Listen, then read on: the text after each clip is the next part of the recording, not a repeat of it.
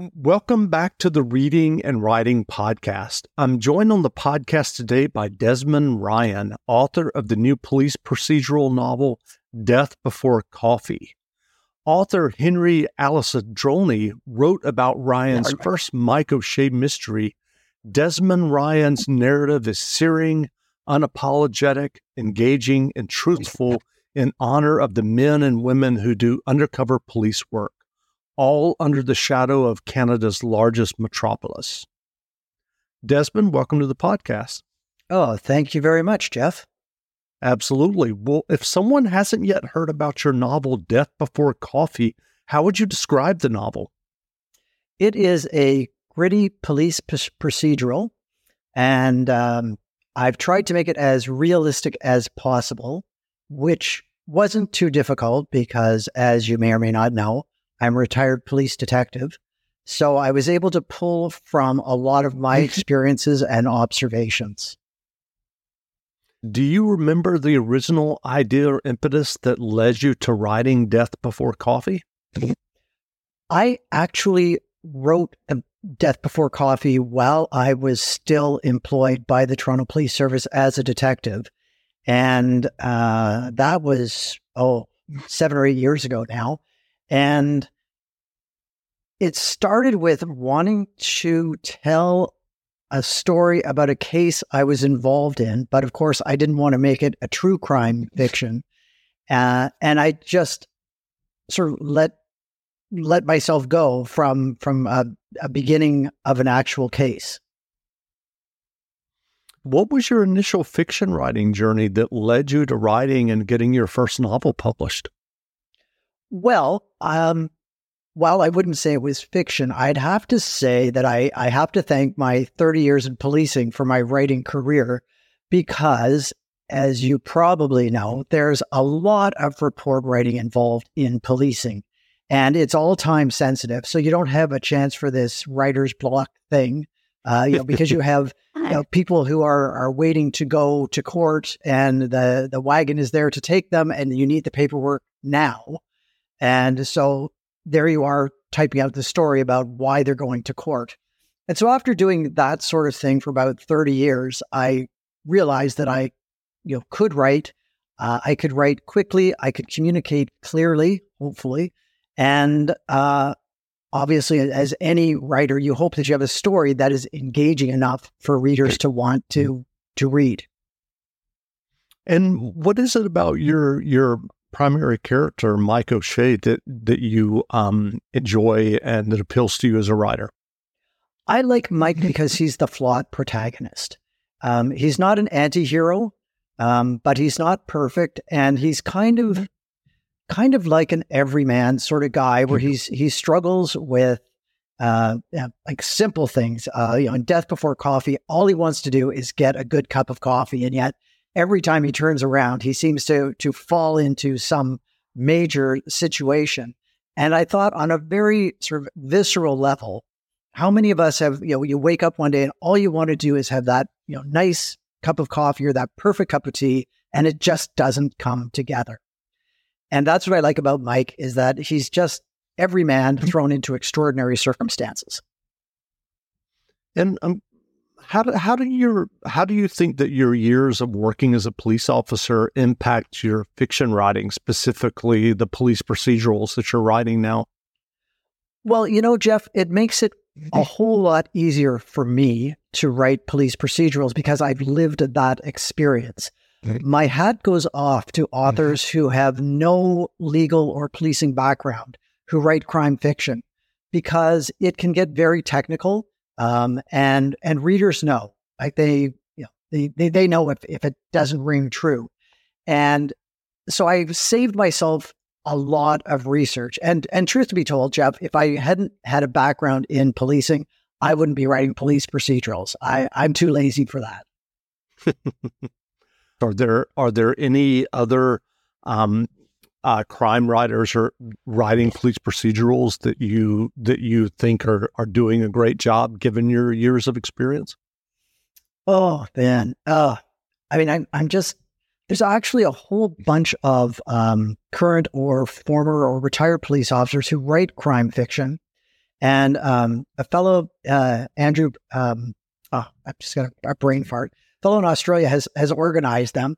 And that's really, really interesting. But again, those are people with a policing background. But I mean, I think like Ian Rankin does it very, very well.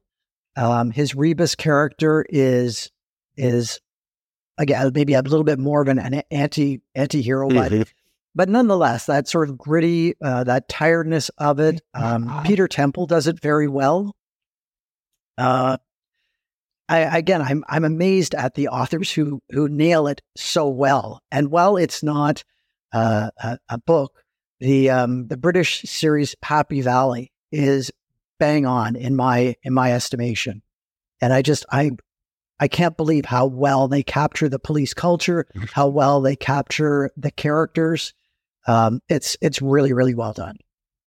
When you need mealtime inspiration, it's worth shopping Kroger, where you'll find over 30,000 mouth-watering choices that excite your inner foodie. And no matter what tasty choice you make, you'll enjoy our everyday low prices, plus extra ways to save, like digital coupons worth over $600 each week. You can also save up to $1 off per gallon at the pump with fuel points. More savings and more inspiring flavors make shopping Kroger worth it every time. Kroger, fresh for everyone. Fuel restrictions apply.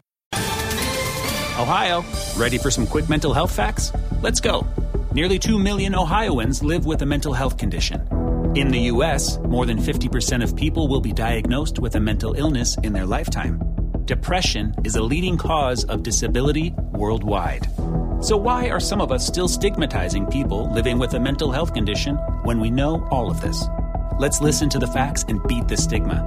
Ohio, challenge what you know about mental health at beatthestigma.org. That's great. What was your writing process when you were working on Death Before Coffee? Are you a writer who does extensive outlining and plotting before you sit down to write, or do you just have kind of a basic idea and dive into the narrative? How does that work for you? Well, again, my hat goes off to pantsers because I just can't. I get lost. So I'm a bit of a plotter with the opportunity for a bit of pantsing to go on. So what I will do is I will come up with the idea, and then I will outline it very, very briefly, break it down into chapters. So I might break it down into sort of 30 chapters, have the sort of most significant plot point under each heading. And then as I go, the story seems to flesh itself out. The characters seem to take a life of their own on. And I mean, sometimes I have to reel them back in just to get back into the story. And I'm experiencing that now in a book that I'm writing where I think I'm going way too far off track and everybody's got to get back to the plot. But I think for me, if I just gave myself free rein, I would be all over the map and it would never end. Well, I know that you have written another series as well. Do you think that you're going to kind of continue now with Mike O'Shea, or do you think you'll bounce back and forth? Well, the Mike O'Shea series was set up as a 6-book story arc. And there's an underlying theme that starts in the first book, 1033 Assist PC, that carries on until the end of the books. But now that I'm working on the 4th book in that series, I'm starting to think that I'm really going to miss the characters. Because I've spent the last 7 or 8 years with them. So I'm kind of hoping that my publisher will like what they see and might consider a way to renew the series and to begin another story arc. But in my other series, which is the Pint of Trouble series, that takes some of the characters from the Mike O'Shea series, so I don't lose them completely. But it's more of a sort of traditional / light mystery series with a sleuth as opposed to a police detective. And it's just a lot more fun. Well, you've mentioned going from this long-time career as a police detective into now writing crime and mystery novels. Was it difficult for you when you were writing that first novel to kind of go from, as you described it, writing reports for your job to kind of writing a narrative arc and a novel? What was that process like for you? That's a really great question, because one of the things that I really had to work at was the show, don't tell idea.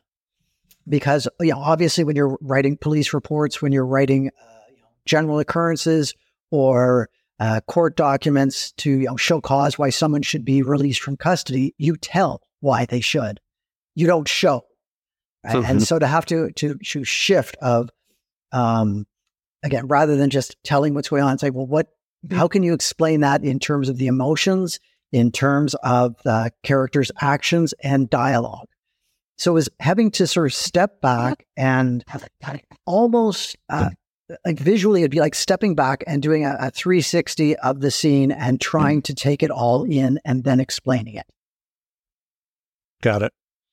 What writing advice would you offer for those who are working on their own stories or novels?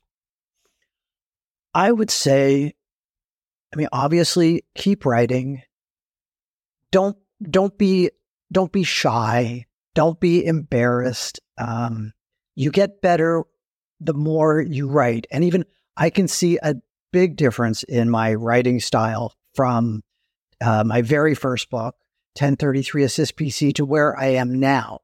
And it's that sense of it takes a long time to kind of get your stride and to give yourself that time and to be gentle. That's good advice. What novels have you read recently that you enjoyed?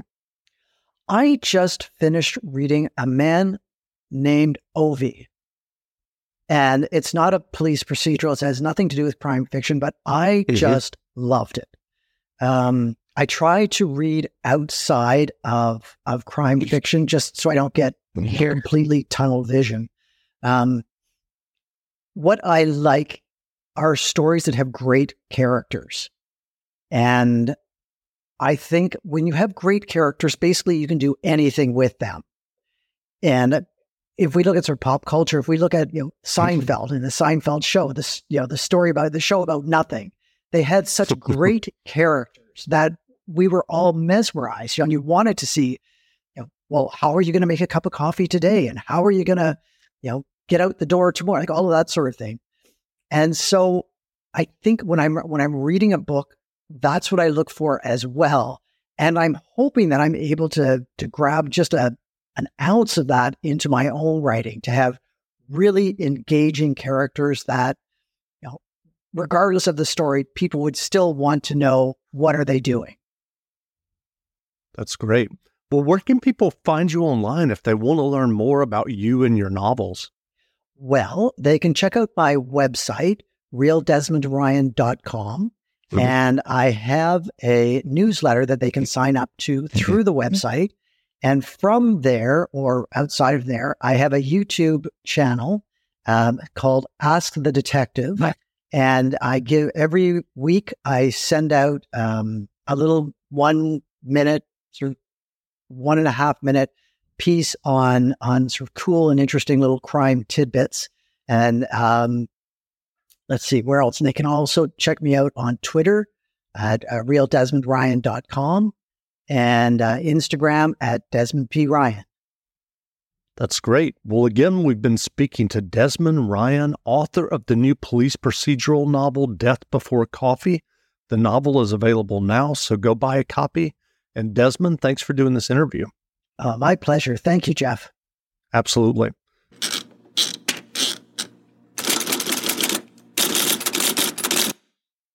This is the story of the one. As head of maintenance at a concert hall, he knows the show must always go on. That's why he works behind the scenes, ensuring every light is working, the HVAC is humming, and his facility shines. With Grainger's supplies and solutions for every challenge he faces, plus 24/7 customer support, his venue never misses a beat.